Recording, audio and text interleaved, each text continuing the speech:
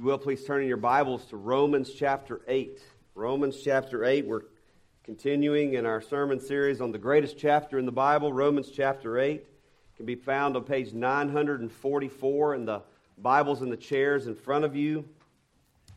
Let me also ask if you will hold your place there and turn back one book to 2 Corinthians chapter 12. We're going to look at a passage there as well. And as you're finding those places, I just want to make mention of two things. First is we're really thankful and we please welcome the new folks to the family of God here at Cornerstone. Our new members, we're thankful for you. We're going to have another new members class coming up in the new year, and so if that's something you're interested in, you could come talk to me or one of the elders, and we're happy to have you participate in that. Also tonight, this year, in fact, it was October 31st in the history of the church that we have celebrated the Reformation. So this year marks the 500th anniversary of the Reformation. And so the churches of North Alabama and our presbytery, Providence Presbytery, we are getting together to have a joint Reformation service at Southwood Presbyterian Church. And so the session would like to encourage and invite everyone to join us if you can this evening at 6 o'clock. Romans chapter 8, our passage of study this morning will be verses 26 and 27, just two verses. This is the word of our Lord. Likewise, the Spirit helps us in our weakness. For we do not know what to pray for as we ought, but the Spirit himself intercedes for us with groanings too deep for words. And he who searches hearts knows what is the mind of the Spirit, because the Spirit intercedes for the saints according to the will of God. Let's pray. Our God and our Father, we pray that you would open our eyes and help us to spiritually discern the things that are revealed to us by your Spirit here. We thank you for the truth that is contained in your word. And Father, we thank you here for the truth that the Holy Spirit who dwells in believers has a wonderful ministry. So Lord, help us to see that ministry. We pray in Christ's name. Amen. As I get older, I'm not as old as like Gary Abernathy, but I'm getting older. I saw you looking away. I had to mention you. I'm groaning a lot more now. I'm just groaning. I've grown a lot. I'm a groaner. I'm here to confess that to you this morning. Why does it have to hurt to get out of bed in the morning now? How come after I've been sitting in my recliner watching a football game, it hurts to get up? How come I'm so sore after a round of golf the previous day or going on a hike? Are any of you a groaner like me? Can anybody identify with that? Groaning is mentioned in Romans chapter 8 many times, 3 times actually, here in Romans chapter 8. The first time in verse 22, the Apostle Paul mentions groaning in connection with the creation that he is personifying.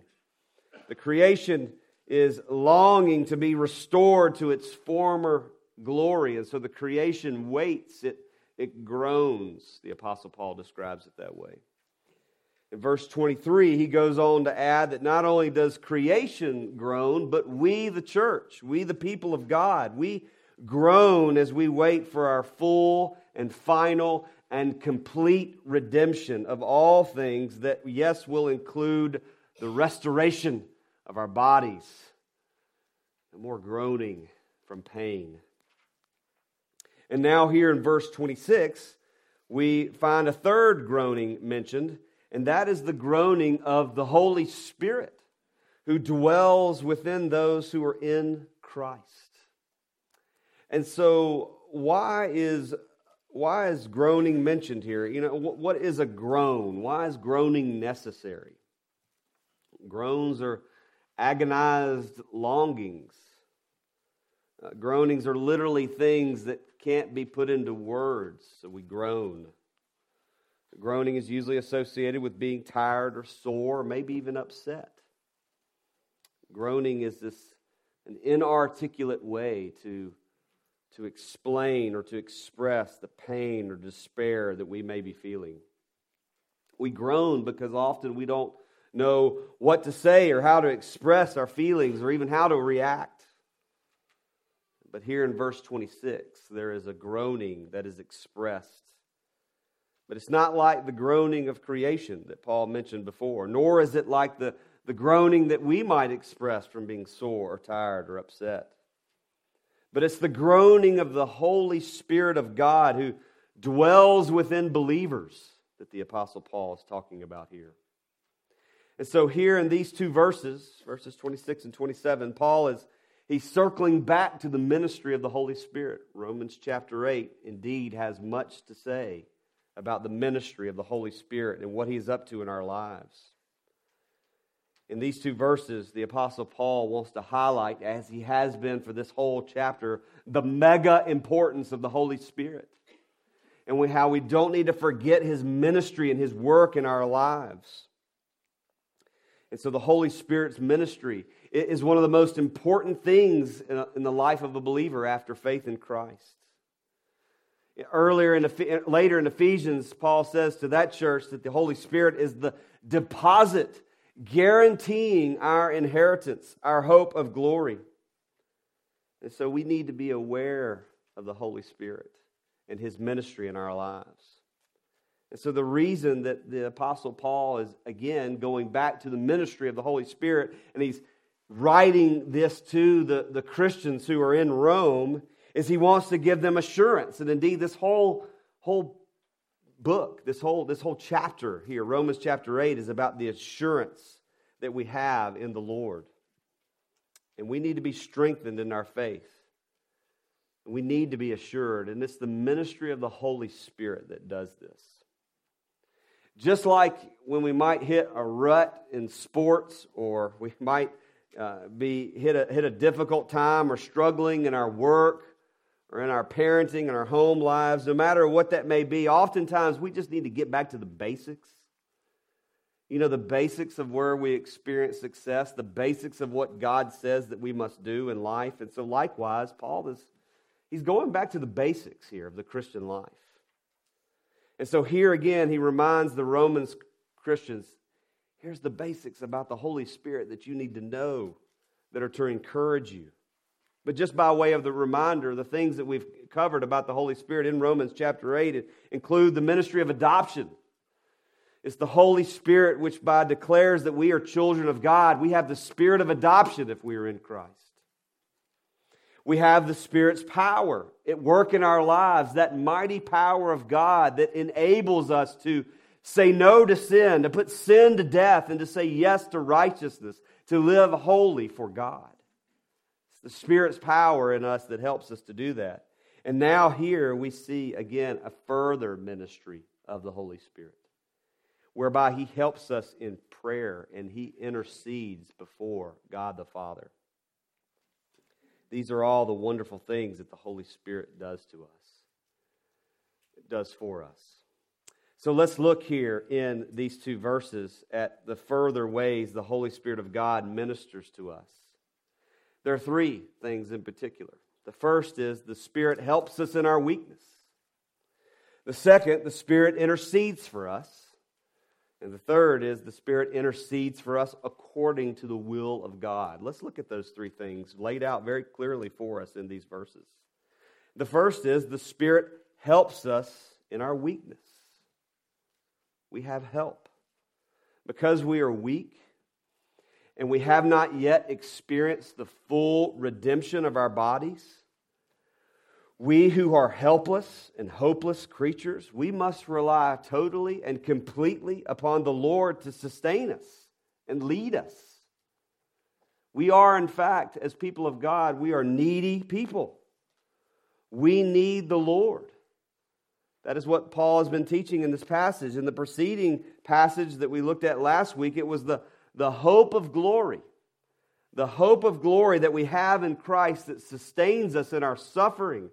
How are our needs met in our suffering? It's this future hope that we look forward to. But here our neediness is further elaborated by the fact that we have and need the Holy Spirit to sustain us in our weakness, in our infirmities, in our mortality.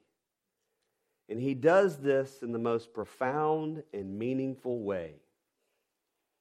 The Holy Spirit of God comes and helps us through groaning prayer. Groaning prayer. We're going to talk about that more in a moment. The word the Apostle Paul uses to describe our weakness is a very comprehensive term that can characterize pretty much anything and everything that reminds us that we are finite. We are frail. We are mortal creatures. We are not everlasting, all-wise, infinite, holy beings like God is. We are finite. He is infinite. And yet our weakness, our frailty, the fact that we are finite, the fact that we are not God, shows us that we are helpless and that we are unable to do anything to improve our sinful condition, our mortal condition. We need the Lord. We need Him. Our weakness is so comprehensive that even our prayers suffer. Even our prayers are weak. Have you ever felt that way? Have you ever felt that your prayer life was just blah? Have you ever felt like you just can't pray? And that when you want to pray, you don't even know what to pray? Have you ever felt that way? Have you ever felt just completely weak and helpless in prayer? Well, this is where the amazing grace of God comes into our lives and to assure us here again that the Holy Spirit is our great helper, Jesus says. He is the helper, and He will come to us and help us when we are weak. The Holy Spirit helps us in our weakness. And our weakness is that great reminder of the power and the grace of God in our lives, that God can use even our weakness to help us and to show us His strength. Turn with me to 2 Corinthians chapter 12 that I asked you to earlier, just to hear Paul elaborates on this. In 2 Corinthians chapter 12, verses 7 through 10, here's what the Apostle Paul says about this. So to keep me from becoming conceited, that is, to keep him from bragging, because of the surpassing greatness of the revelations, in other words, I think we can all agree, God revealed to Paul some pretty amazing stuff, some pretty helpful stuff about everything in the Christian life. This was revealed to the Apostle Paul, and so he says, the Lord was going to help me to keep from becoming prideful and puffed up here. What did the Lord do? A thorn was given me in the flesh, a messenger of Satan to harass me, to keep me from becoming conceited. 3 times I pleaded with the Lord about this, that it should leave me. So whatever this thorn in the flesh was, God was using it to demonstrate to Paul, even though you know all these awesome things, you are weak. Because he said to me, my grace is sufficient for you. For my power, God's power, is made perfect in weakness. So Paul says, therefore I will boast all the more gladly of my weakness, so that the power of Christ may rest upon me. For the sake of Christ, then, I am content with weakness, insults, hardships, persecution, and calamities. For when I am weak, then I am strong. How encouraging, how assuring it is for the believer that in our weakness, when we are discouraged, when we are sad, when we feel lost and helpless and depressed, the Holy Spirit is our help. He helps us in our weakness. God is our refuge and strength, a very present help in times of trouble, the psalmist proclaimed. The Holy Spirit is there to help us in our weakness. Though we are weak, He is strong. The second thing about the ministry of the Holy Spirit is that He intercedes for us. In verse 26, the Spirit Himself intercedes for us, Paul says. Because we often feel weak and helpless, and many times we don't know what to pray for, the Spirit intercedes for us. The Spirit comes to the rescue to help us. And how exactly does the Holy Spirit help us in our prayer? Paul explains something very mysterious. He says the Holy Spirit intercedes for us with groanings too deep for words. Or some of your translations may say the Spirit intercedes for us with groanings that words cannot explain. This is an amazing truth here.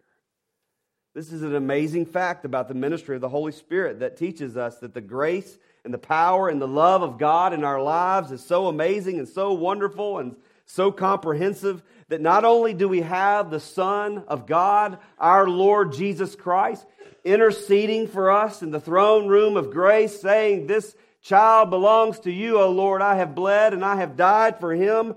We even further have the Holy Spirit, who is the great intercessor also before God in our lives, to take our feeble, our finite, our weak prayers and perfect them and take them up to the throne room of grace with expressions and with words and in ways that we could never do. Have you thought about that? We need to ponder that for a minute. That not only do we have the Son of God as our great intercessor in the throne room of heaven, we have the Holy Spirit of God who lives in us and who perfects our prayers. What great encouragement and hope is that for us who feel like we are too weak to pray and not eloquent enough to pray. I do not believe, though, that these groaning prayers, or this groaning of the Spirit, is some secret prayer language. I think that false teaching has made its way out there into the church in some ways, that there's this extra special prayer language that Christians need to learn in order to be super duper Christians or something like that. That's a false and dangerous teaching. Because these groans that is mentioned here are not from us. They're from the Spirit of God who lives in us. Perhaps, possibly, in points, maybe in ways that we don't understand, that these groanings come out in some unintelligible way. But I believe that these groanings are a way in which our bodies, our hearts, our minds register the work of the Holy Spirit in our lives. And so Paul wants us to know, he wants us to understand that the Holy Spirit is a very real help in our lives. And we didn't know the work of the Holy Spirit in our lives. And sometimes the way this works its way out is through these groanings that are too deep for words. If there were some sort of secret prayer language that we needed to learn, then I think Jesus would have told us about it. And He would have told us how to do it. But rather, He was very clear in His teaching on prayer in Matthew chapter 6, the Lord's Prayer.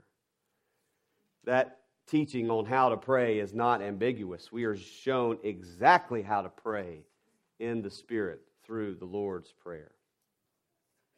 The late theologian John Murray says that we can think of this groaning that's too deep for words as the media that the Holy Spirit uses in intercession as our prayers ascend to the throne room of grace in the form of groanings or unuttered speech.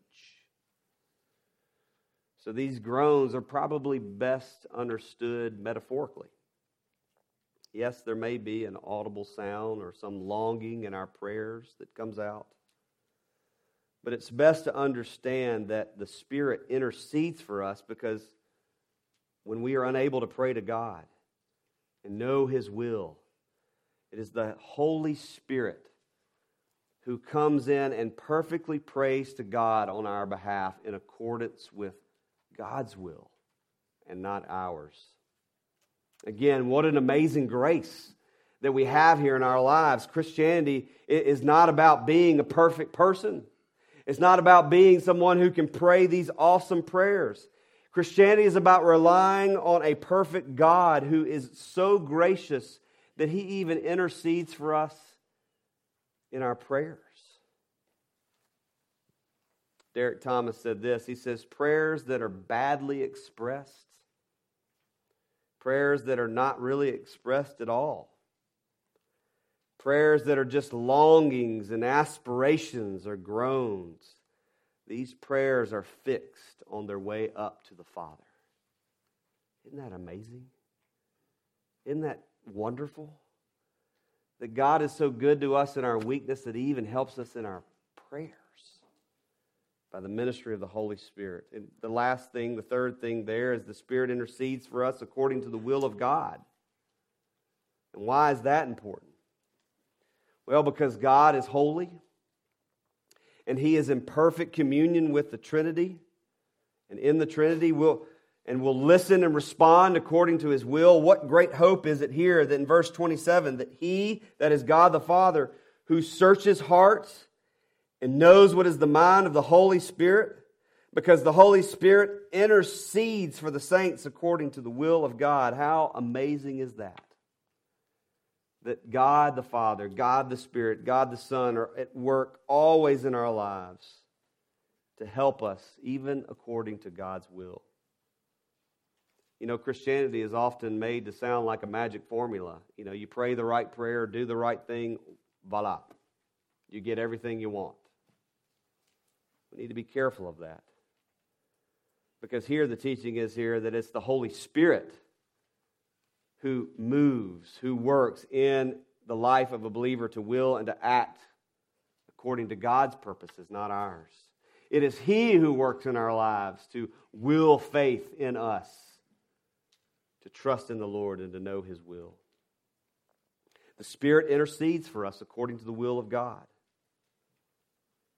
And therefore we are to pray according to God's will. And thank God for this, because we can often become lost and errant in our prayers. We don't want to pray outside of God's will. Too often, simple, mindless Christianity teaches that we can pray whatever we want and God will make it happen. But this is not what the Bible teaches.